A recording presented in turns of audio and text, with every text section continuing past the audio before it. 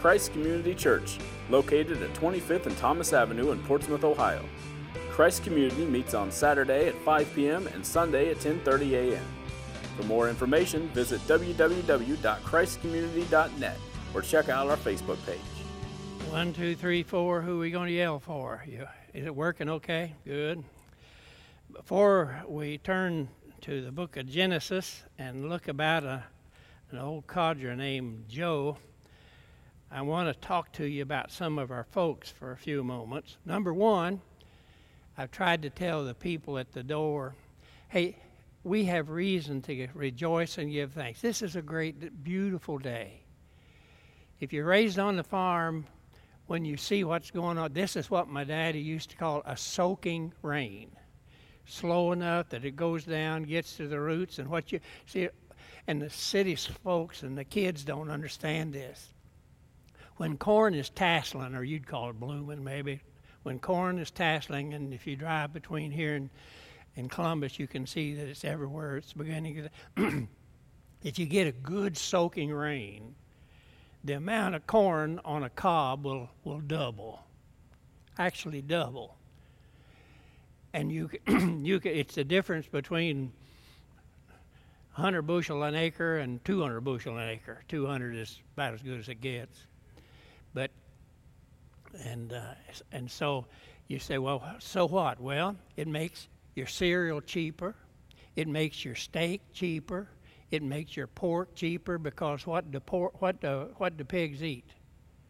Pig eats corn. What does a cow eat? Cow eats corn. And if you have more corn, it's cheaper. It costs less to raise a cow. Steak gets cheaper. Lord, thank you for sending the rain at this time of year.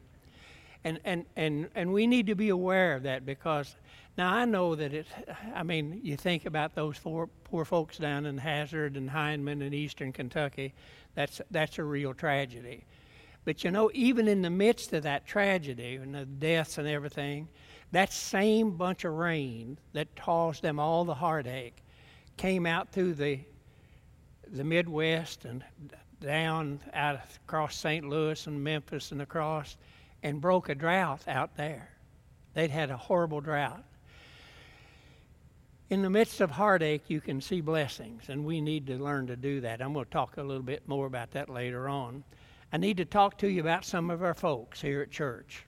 Susie Riddlebarger, just recently, she runs the Ritz thing downtown where all the girls get their fancy dresses when you're trying to, well, I won't go into that, where all the girls get the fancy dresses. She had breast surgery back some time ago, and now she's gone back to Houston to have a month's of radiation treatment, and you want to keep her in your prayers. Janie Samuelson, who lives out on 104, house burnt this week. Now, what you have no way of knowing, because we haven't had to do it for a long time, that our church keeps $10,000 in a special account. So if somebody's house burns, we go to them and say, we've got $10,000 here as a gift. It's no strings attached. So I went to the house and said, Janie, she was here last night. Here's the money if you need it. She declined it because as we were standing there talking, the insurance people showed up and offered her all that good, everything that she needed. But you need to know that our church does more than just sit here on Sunday morning and grin and pick and grin and listen to me holler and rant and rave. So we've only used that in my memory either 3 or 4. This would have been the 4th time, I think. 2 times it was used. 1 time they paid it back later, but it isn't something that it alone. It's a gift for them to use. Pat Apel is back here now. He moved back. He was lonely down in North Carolina with his young son, and so he's over at Hillview. And he's back here in town. This past Friday, Norm Campbell's mother's funeral was, and just be aware to pray for them, because Becky, who had been on a mission trip down in Brazil, is back, and for something, I don't know what the problem really is, but he just hadn't gotten over his mother's funeral. He had to take Becky to the hospital last night, so please keep those folks in your prayers. And they're here on Saturday night. And one of the other couples that's here every Saturday night, Jim and Ramona Southward, Jim's brother died, and the funeral will be tomorrow up at Foxburg at a funeral home in Beaver. I just wanted to run those by you so you to be aware of it. If you keep a prayer list in your Bible like I do, well, just remember those folks, if you will, please. Now, what we're looking at here is God has selected through the years people that He wants to use to bring His plan to fruition. The plan that He had from the Garden of Eden onward in the Old Testament was to have at least a remnant of people who were faithful to Him that He could use to ultimately bring the Messiah to earth. That the Old Testament is really the story of God's plan of salvation that was culminated when Jesus died on the cross and then was resurrected and went back to heaven. Oh, I forgot to tell you this. I won't be here next weekend. The church that I was pastoring before coming to Portsmouth in 1967, Prairie Green Church up in Illinois, is having their 150th anniversary. And they couldn't get anybody else to preach for them, so they asked me if I would come up and preach for them next weekend. So I'll be in Prairie Green, Illinois. And probably you never heard about it because that's really a township. But I'll tell you a story about Prairie Green, Illinois. I can't tell it up there, but I can tell you, and if anybody goes up there and tells them, I swear you're lying. We lived in the parsonage right next to the church building, beautiful Bedford stone church building out in the country. And it was and the building was located right on the county line between Prairie Green Township, and Hoopeston was here, and Wellington's here. Watseka was the county seat there. And one of the elders, Siegel Swartz's wife, Beulah, was kind of a pushy old girl, good-hearted but pushy.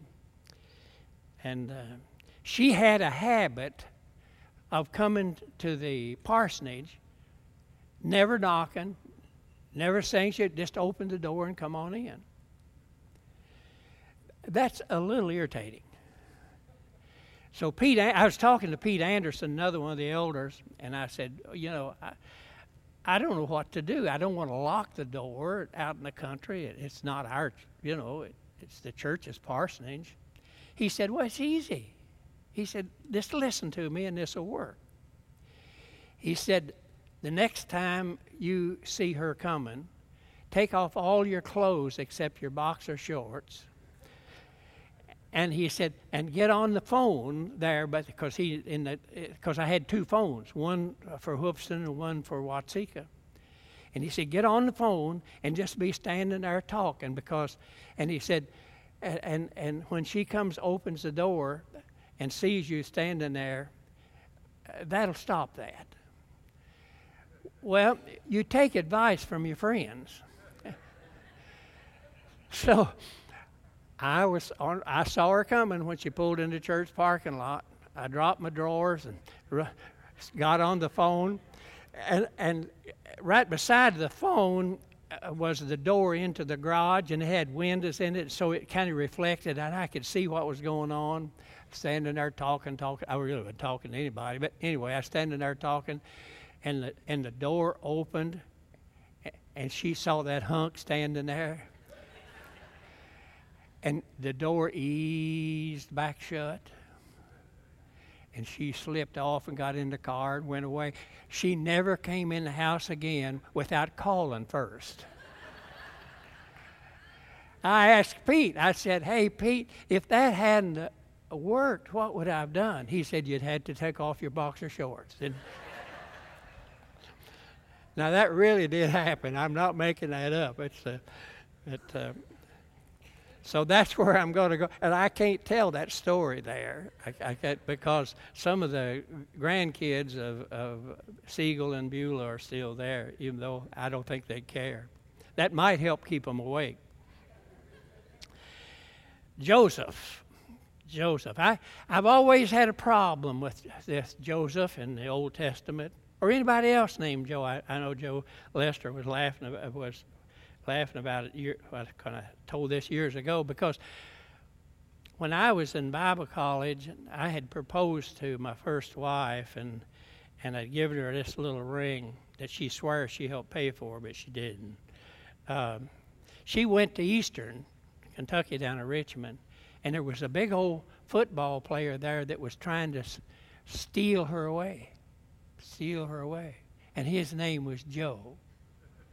I've never liked anybody named Joe since then without some difficulty. So if you so when I study about Joseph here, I kind of have a burr under my saddle as I go, even though it turned out he was kind of a really interesting sort of a chap. The story, probably most of you know. His father, Jacob, actually was married to two women who were sisters, Leah and Rachel. Rachel was the one that he cared more, and he was one of these guys. I mean, if you got 4 women you're living with, you're already just a little north of purgatory. And so, but he loved one of them more than he did the other. Rachel was the one he really loved, and poor Leah, the scripture just said she had bad eyes. I don't know what that means, whether she was cross-eyed or I don't know. But Rachel had 2 children. The first one was Joseph, and then she died giving childbirth to Benjamin. She just had these 2 children. And even today, if you were in Israel and you were leaving Jerusalem going down to Bethlehem, about half, 2/3 of the way down there on the side of the road, there's a little memorial for Rachel, because she died on the road to Bethlehem, Ephratah. And the Jews put up this little memorial for her there. And if you go in, you have to put a yarmulke, you have to put these little skull caps on and go in. And then when you come out, they're standing there with a jar that you put a shekel or 2 in. That's really what it's there for anyway. But Joseph was not only the son of Jacob's favorite wife, but he was one of these guys. Have you ever run into anybody, because I have a friend, 2 of them really, both are dead now, who had what my mother referred to as the Midas touch. It seemed like whatever they got into prospered. Now, I won't say, but one of them is sitting right over here, and I won't name names or anything, but because I don't want to wake him up, because he was taking a nap over here while I was preaching, you know. But some people have the capacity to whatever not crooked, just whatever they get in. Jim McKenzie was that way. He helped bring me from Illinois to Portsmouth in 1967. He had a business. He had an insurance agency, and then he bought into a construction company, because insurance people work closely with construction companies. Big money to be made there. It did really well. Then he opened a car dealership, and he ended up selling it, I think, to Ronnie Cole. All of them really prospered. It just seemed like whatever he touched. And then he got him a job working over at Kentucky Christian, and that school started just growing after he got there. Some people, God actually blesses with the capacity to be successful when there's no obvious reason. The only reason that I could see is Jim was extremely good looking. Now, William doesn't have that problem, but Jim did have. He's just blessed in whatever he's done has prospered, and that's a wonderful thing. Now, what you may not realize, I've always assumed that Joseph was probably a pretty good-sized lad, because in that culture, size was important to the people. For instance, when Israel wanted a king, they selected the biggest guy they could find. Saul was head and shoulders above everybody else. Now, he was a lousy king, but that's what they looked for. I don't know whether any of you remember the movie about the Scotland's revolt against England, and the Scottish leader. Do you remember the name of the movie? Braveheart, right? Braveheart. That individual that story was about is a real person. That's not a makeup. That's a historical fact.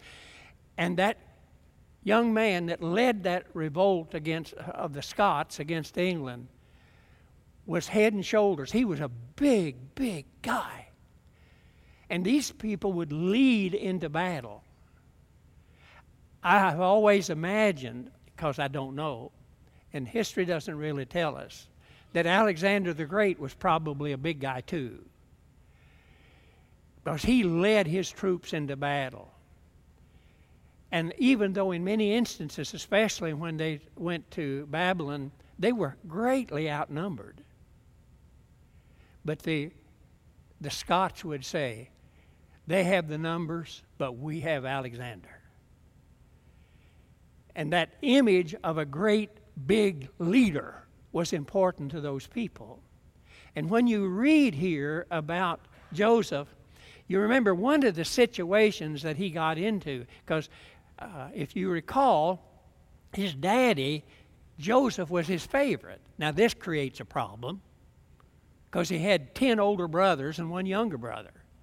And so he made Joseph what we were always told, a coat of many colors. But when you look at the Hebrew text, it really doesn't say that. It just really says it was a very impressive garment. It could have been colored. It probably meant that it was long and made out of good stuff. And his daddy, and then he was a dreamer. And he had dreams himself, and then he could also interpret dreams. Now, I've looked into this and studied dreamings and all that kind of stuff. And if you talk to shrinks, I got a grandson studying to be a shrink. If you talk to shrinks, they'll tell you there is something to dreams. And there are times, if you can get people to talk to you, because one of the psychiatrist told me the worst thing that ever happened to his practice was when the insurance people, big pharma and the insurance people rule the world.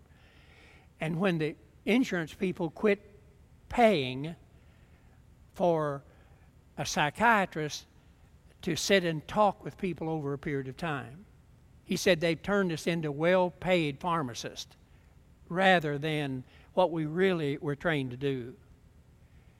And he told me, he said, if people will tell me if they have dreams, what they've been dreaming about, it really helps me in understanding them, because dreams are related to something important in life.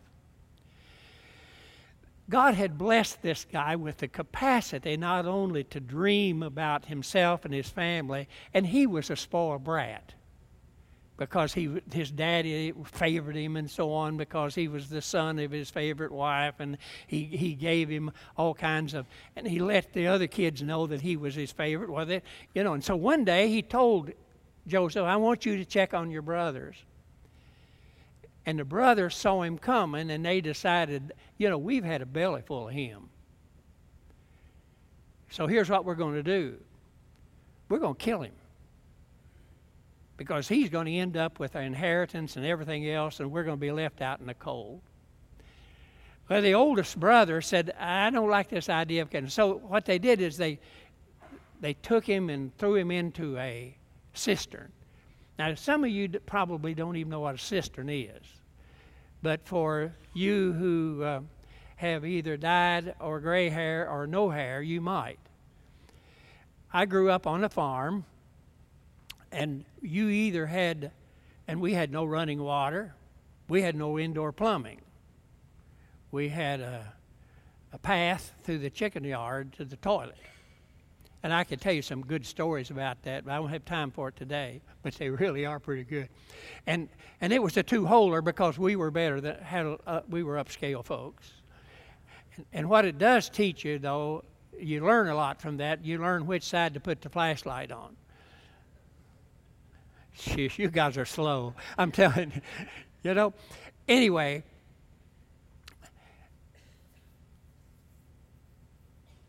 Joseph, a cistern you just have two sources of water. You either have a cistern or a well. We had both, but the well was not good drinking water. There were frogs and stuff, and we just used that to cool the milk that we were overnight that we'd put out to the road for Carnation to pick up.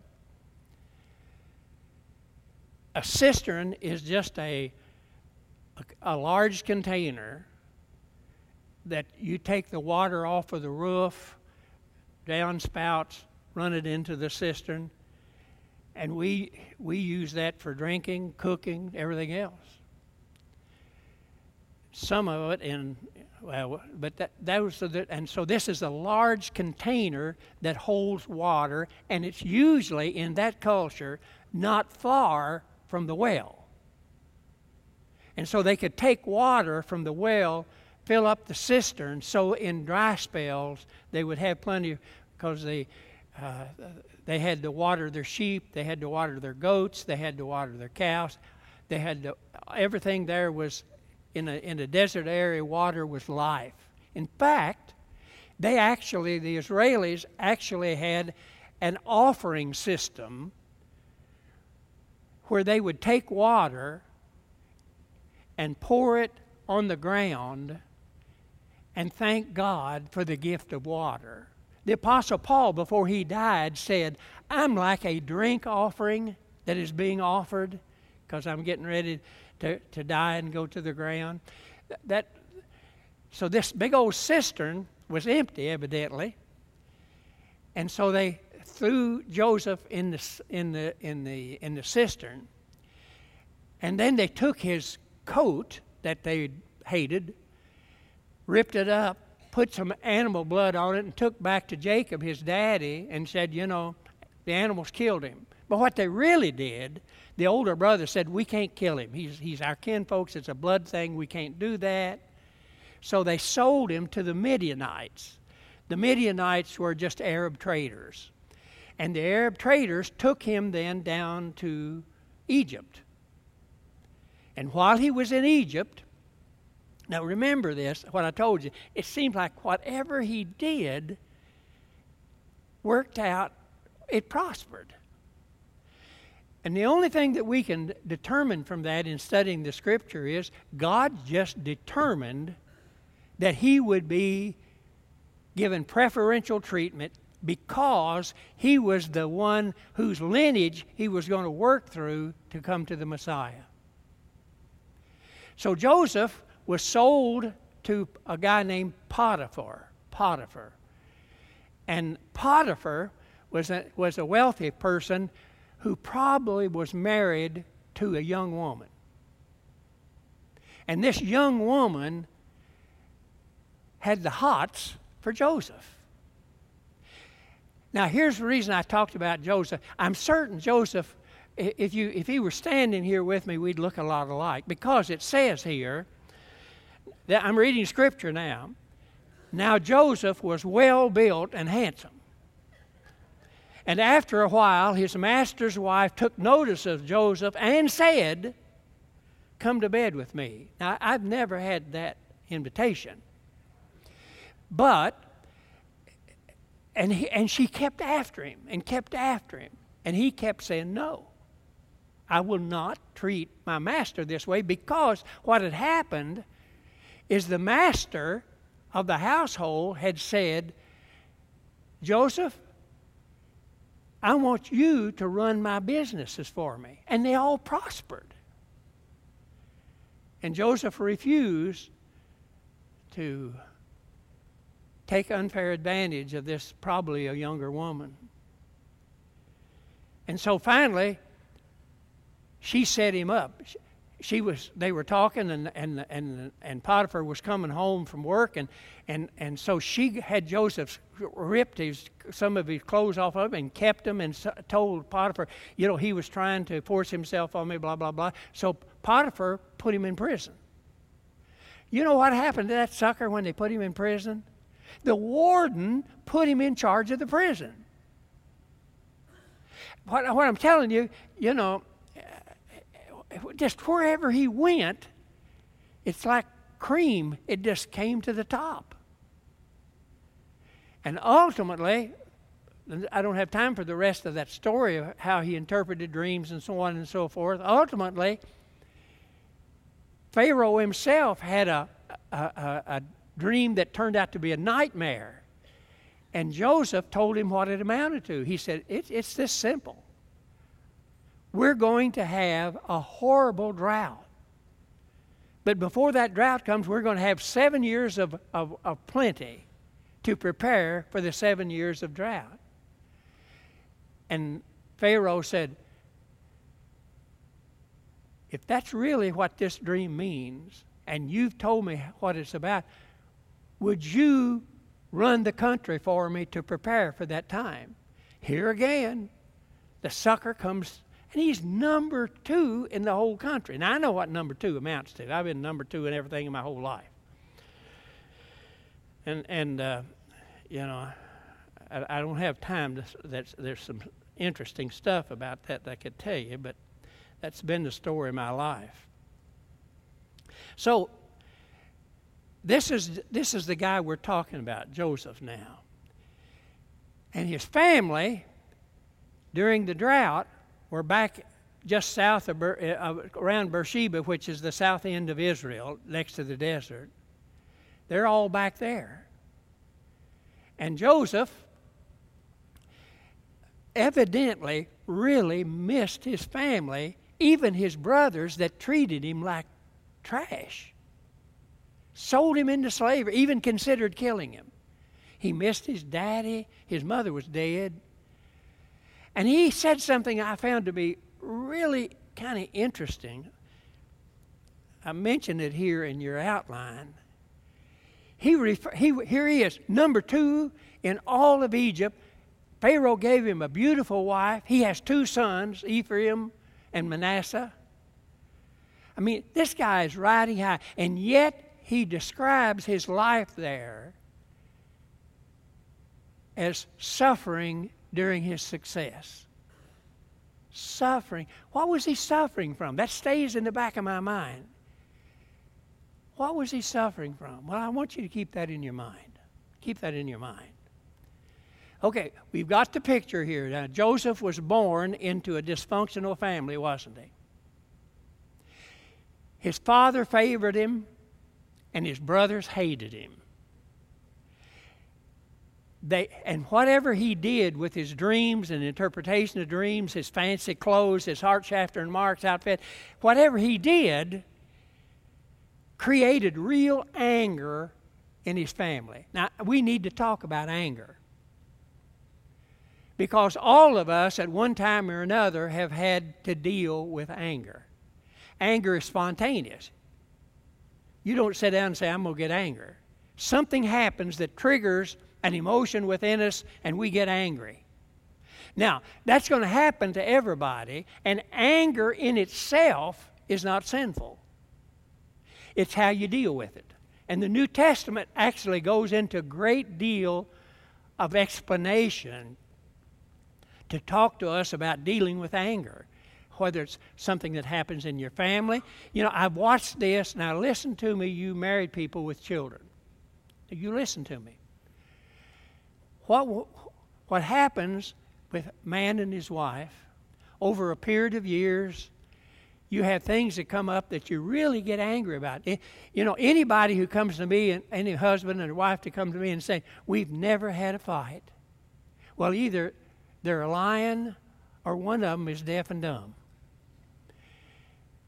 There isn't any such thing as whether it's a business relationship among people or husband and wife. There's going to be things and if you don't resolve that anger as it happens, and I'll show you why in a minute. When your children finally leave home, you're going to consider a divorce. Are you aware of the number of couples that get a divorce when the kids are gone? The percentages are really high. It's because of unresolved anger through the years, but you stay together for the kids. And the Bible is very clear about this. When Jesus started his ministry, we call it the Sermon on the Mount. And in that sermon, believe it or not, Jesus deals with anger. Quite a bit of it, really. The Apostle Paul talked about dealing with anger because you cannot keep unity and harmony and peace unless you learn how to deal with anger. Because all of us are going to have something that really ticks us off sooner or later. And so, here in the 5th chapter, Jesus is talking about it. He says, excuse me, better take a snort.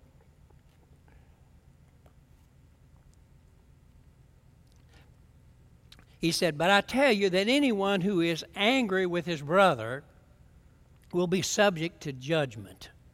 Then he just skip a little bit and keep on reading there. He said, therefore, and you know what I tell you about therefore. If there's a therefore, he's saying, please pay attention now, because this is important.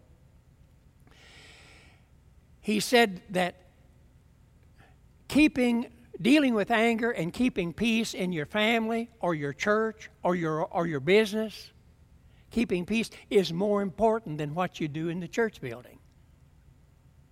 Are you hearing me? He actually says, and I'll show you how he does it in just a minute, peace is one of the gifts of the Holy Spirit. It's a really big deal. Keeping peace in the home, because you know as well as I do, if you raise kids, there's going to be some pretty significant. I can remember my daddy, we really respected that old guy. Now, Mother got on her nerves at times because she didn't have an off button at times, and she just kind of rattled on. But my oldest brother, he was kind of he liked to dress nice and all that kind of stuff, and he was a freshman at the University of Kentucky, and he was home. And Chuck was kind of a hell-raiser. They were about the same size, and Chuck had put on some of Gene's clothes and they were getting ready to have it out in the living room. They would already kind of, give them a little bit of this, a little bit of that. My dad got up from the kitchen table, supper table, walked to the door and said, I got the winner. That's all he said. The fight was over. Point I'm making is this: sooner or later, husband and wife, children, there are going to be times of tension and downright anger, almost hatred. And Jesus is saying getting that resolved is more important than what you do in the church building.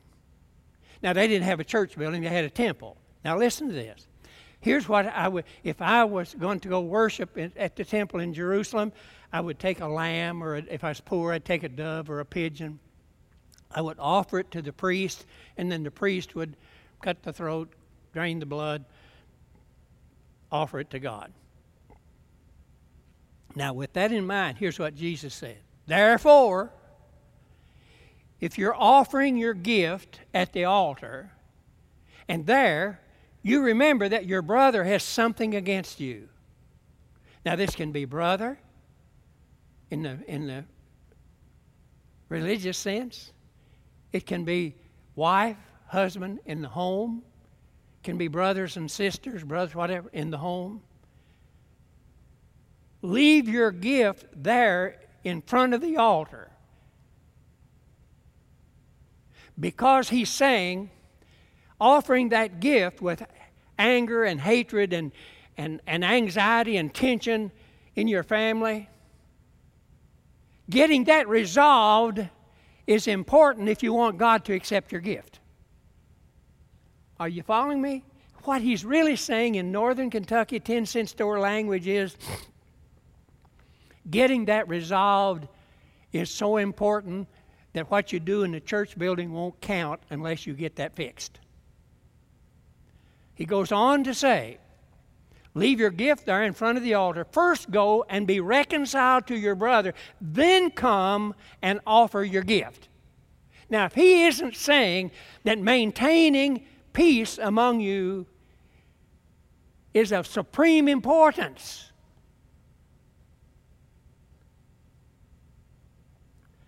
now, that's not the only place he deals with this.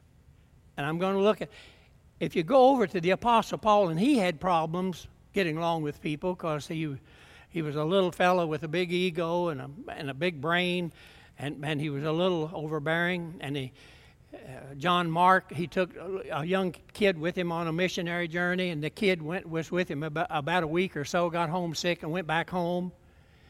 They got ready to go on another missionary journey, and John Mark said, I want to go with you. And he said, you're not going with me. The heck with you. Get lost. And he and his partner then split. He took Silas and made John Mark go with somebody else. Later on, he got that thing fixed.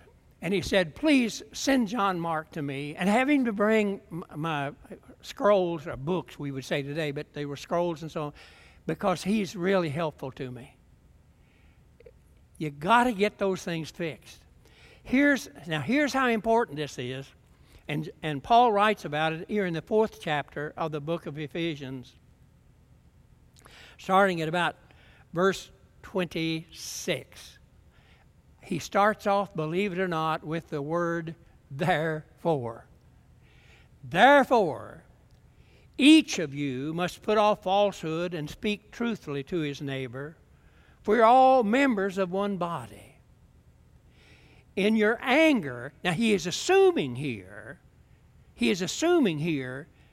that whether it was lying or stealing or whatever, created within the church body at Ephesus hard feelings. And he said, and it made people angry. So he said, in your anger, get this, now I'm just reading what God says. In your anger, do not sin. Do not let the sun go down while you're still angry.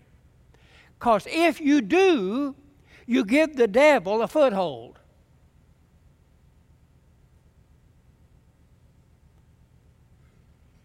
So how do you go about getting this fixed? Actually, the Bible makes that clear again in the book of Matthew, in the 18th. And for some reason or other, we ignore this. And yet, is there anything more wonderful than having a family reunion where everybody...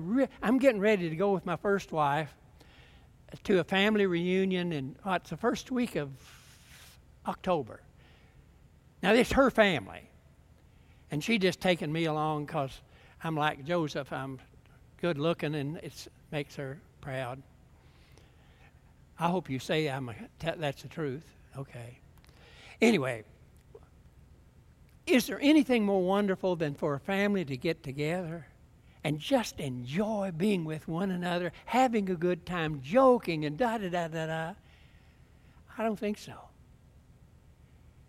And I have seen this church, when that spirit of unity and enthusiasm existed, and people poured into the kingdom of God. We baptized 15 or 20 people at a time, off and on, for several years.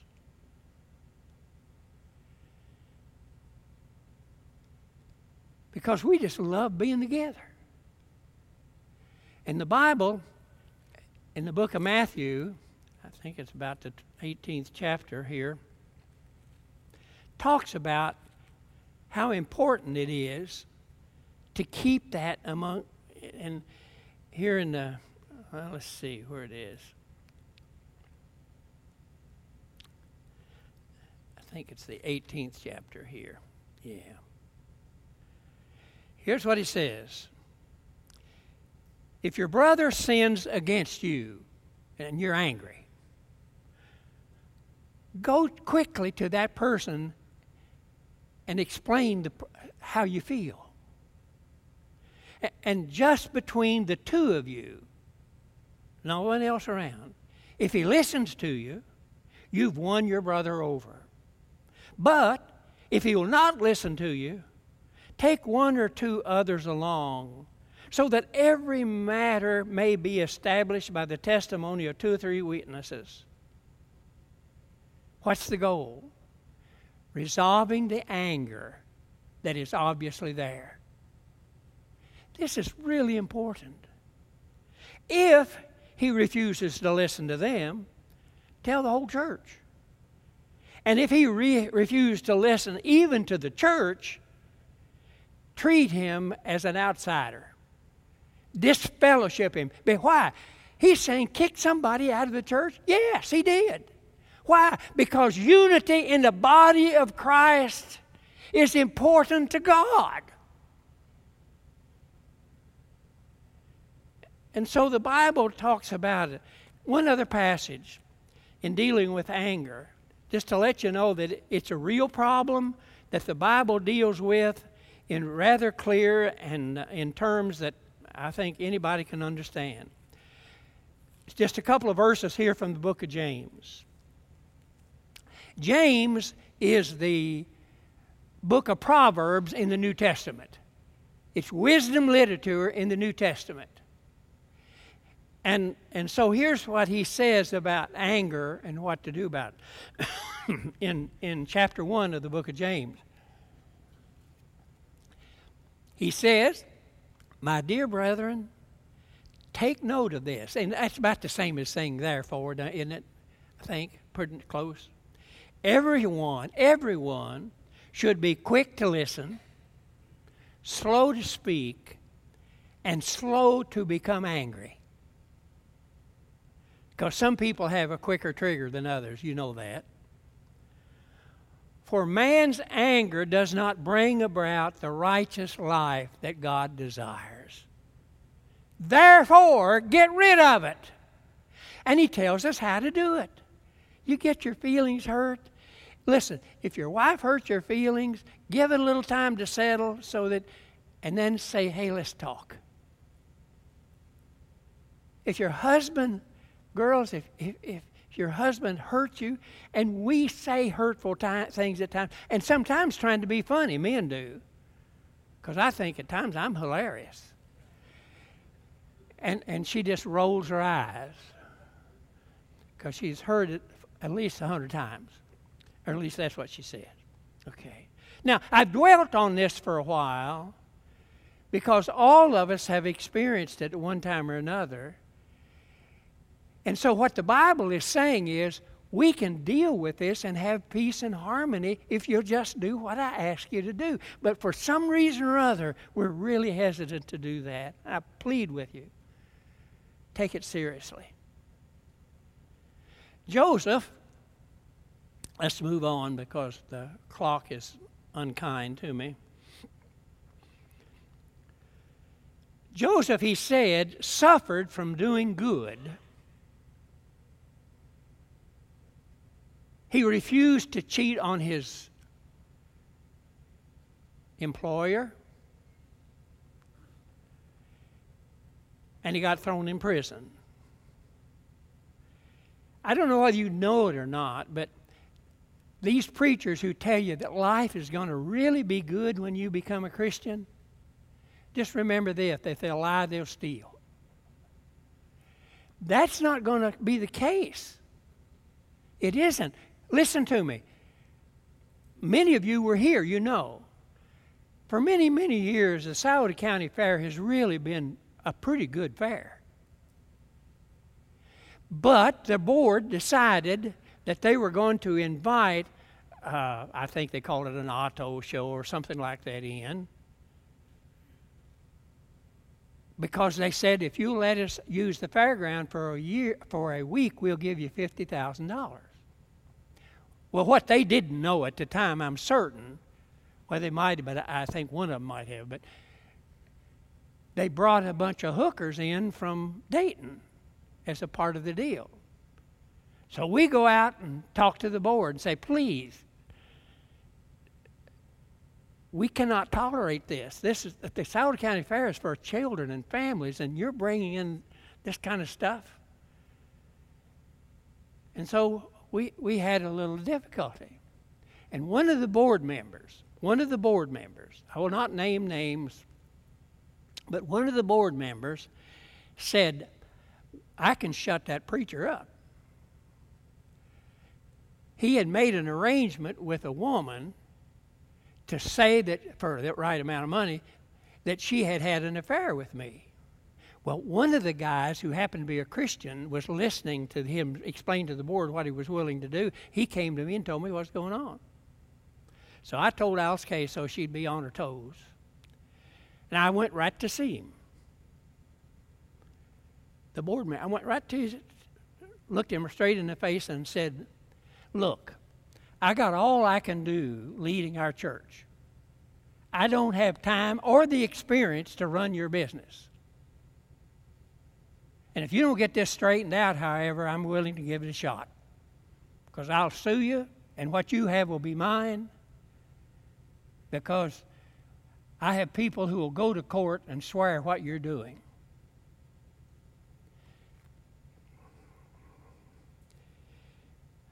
He tucked his tail, and that was the end of the problem. And with the help of Pat Haple and the prosecution, the outfit that they brought in was told, if you ever come back to Scioto County, you'll go straight to jail.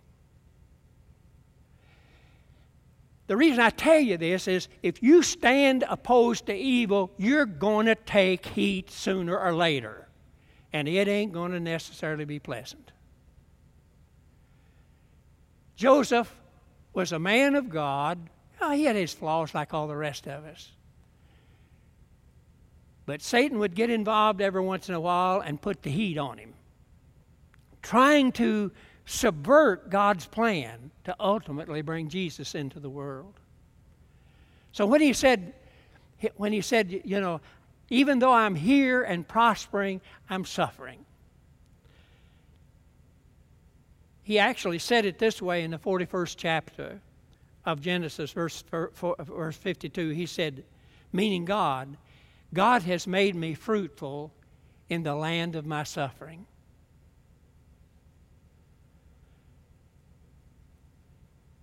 The New Testament actually says in 2 Timothy, the 3rd chapter, and the 12th verse, that if you are a Christian and you stand up for God, you will be persecuted.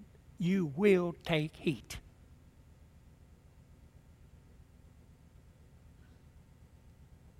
I'm guessing, but I think the heat is in the process of being turned up now.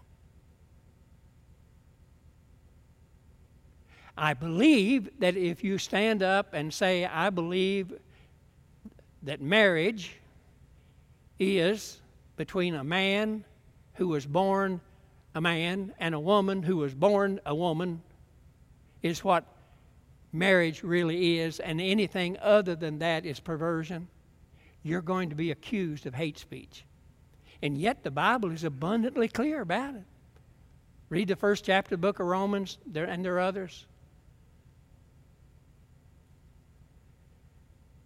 The heat is in the process of being turned up now. You don't hate people. I'm not even angry with them. But my responsibility, I will be answerable to God for whether I have fairly, honestly spoken and taught the Word of God as it's revealed in the Bible. Now, if I don't do that, I'm useless.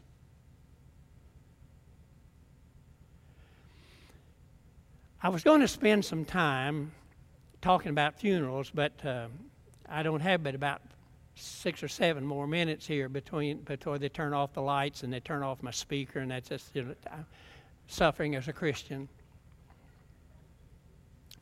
So I just want to say this about funerals, because Jacob, when his daddy Jacob died, asked permission from Pharaoh, can I take my daddy's bones back to Hebron in Israel, where he bought a graveyard, a family plot, and bury him there? And Pharaoh said, you not only can do that, I'll help you put together a funeral procession. And as far as we know, this is the first funeral procession in the history of mankind.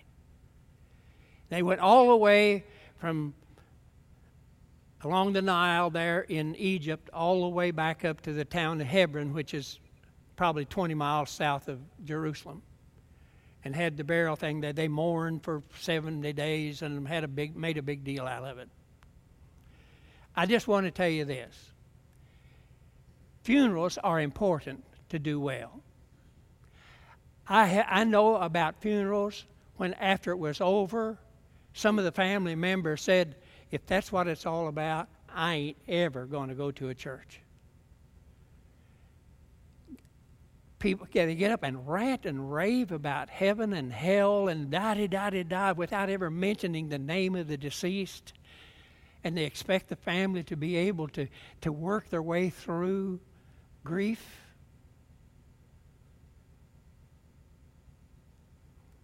And then we've got other things happening.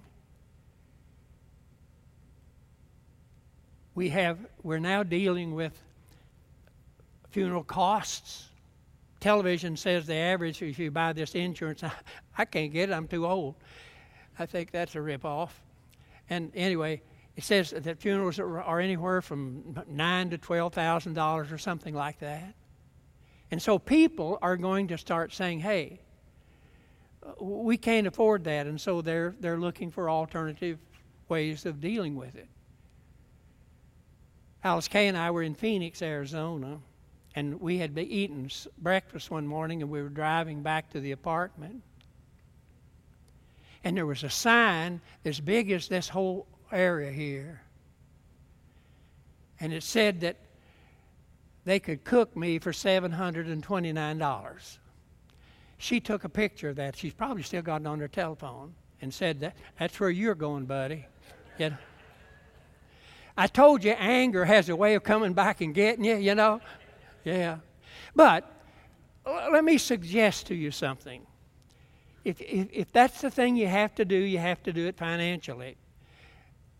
But I would encourage you, before you do that, have a funeral service with the body present, so that everybody we can deal with it, and then if you want to cremate afterwards, okay, but that's really none of my business. And there's not a moral biblical issue here, but I'm telling you, to help especially kids learn the importance of dying. You see, when I grew up, the body was, when Alice Kay's daddy died, they brought him back to the house, and that body stayed there, and men from the church and the community sat with the body 24 hours until they had the funeral service. And so all the kids were exposed to death. Now what do? If I get sick, they're going to stick me up here at hospice and hide me till I die. And that's really, and hospice is really a good thing. They really do a good job. But what all of this does, sticking people in nursing home and so on and so forth, our children are hidden from the reality of death, and therefore many of them have serious emotional problems in dealing with it. And a good funeral service will help them deal with it. And so I'm kind of pleading with you for the mental health of the next generation. Just don't cook me without doing something else with it. Because there are those who think I'm going to get cooked after I die anyway. Now, so funerals are a big deal, and I wanted to say that, and I just got 2 or 3 minutes here before it's quitting time. One of the interesting things that happened in the life of Joseph was he was the big shot here in Egypt, and his brothers all came to Egypt en masse to get food to take back home because of the drought and the horrible plague they've had. No food. Egypt, you recall, had 7 years of storing it up, so they had plenty of food they could sell to people. So his brothers came down there, and Joseph realized who they were. He knew who they were. They didn't know him because he was just a kid when they sold him into slavery and they took him to Egypt. And so he saw them, and he played a few games with them. You know, and he toyed, shall I say, with them a little bit, just kind of having fun. And but he ended up saying something to his brothers when he finally said, "Guys, you don't know who I am, do you?" "No, we don't know who you are." "I'm Joseph. I'm the one you sold into slavery. I'm your brother." And their knees started knocking. They were scared to death because they thought, he's going to kill us. And he ran over and he hugged their necks and he kissed them and said, "Would you guys take all this food back home and bring my dad down and live here, and I'll help you live in Goshen, give you a place to live, see that you have plenty to eat." And his brothers, they just had a hard time figuring out what's wrong. And before, in the 50th chapter, before Joseph died, he looked at his brothers, and this is what he said: "You intended to harm me, but God intended it for good, to accomplish what is now being done and saving my family's lives." This is a hard lesson to get across. But whenever heartache and difficulties come, if we draw close to the Lord, He's promised to draw close to us, and He will give us, in time, insight of how this heartache can produce something good. Now keep this in mind, because we have a tendency to feel so sorry for ourselves that we have difficulty dealing with heartache. But I'm telling you, folks, the Scripture is abundantly clear, saying this is what God is all about. He's about making lemonade out of lemons. And only He can do it. And when you look here in the book of Romans, in that marvelous 8th chapter of the book of Romans, the Apostle Paul is writing here to the church in Rome that's having a horrible time. He gives us this passage of Scripture. Now listen carefully, because get it in your head. When this heartache that you're going through passes by, look for how God can use it to bring something good. For here's the promise. 8:28, book of Romans. "And we know that in all things God works for the good of those who love Him, those who have been called," that means converted, "and are seeking His purpose." See, this is the good news part of the good news of the gospel. You can't avoid heartache. We're going to just think of those people down in eastern Kentucky now. They're going through a hellish heartache. Lost loved ones. This one guy said, we were down here and there was a creek running. I couldn't get to my mom and dad, but I could hear them hollering for help. They're going through a horrible time, and we should pray for them daily, and maybe one of these days there'll be some way we can help them. But I'm here to tell you that in spite of that horrible thing, in time, if we'll just seek God's will, something good can come from it. And He can do it in your life too, if you love the Lord and you're seeking His purposes in your life. Well, I'm done if you are. If you're done, say amen. I see you wanted me to quit. Let's pray together. Lord, thank you so much for loving us. And thank you for your promise to step into the heartaches that we have, and the persecutions, the difficulties in life, and help us to see that the sun will come out after the storm is over, that you will be there all the time, and when we're ready, you can show us how to bring something good out of the pleasant heartache and discomfort. Thank you, Lord, for loving us that much. We pray in Jesus' name. Amen. God bless you. You're free to go.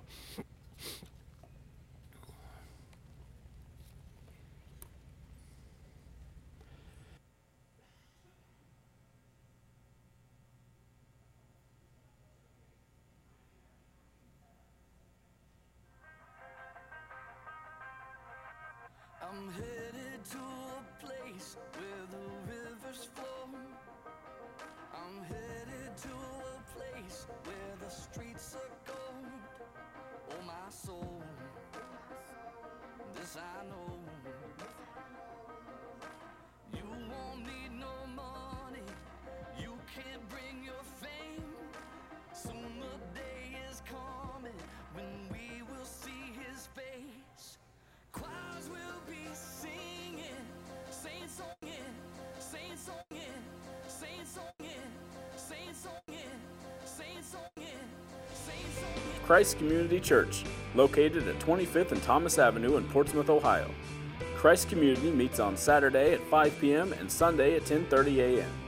For more information, visit www.christcommunity.net or check out our Facebook page.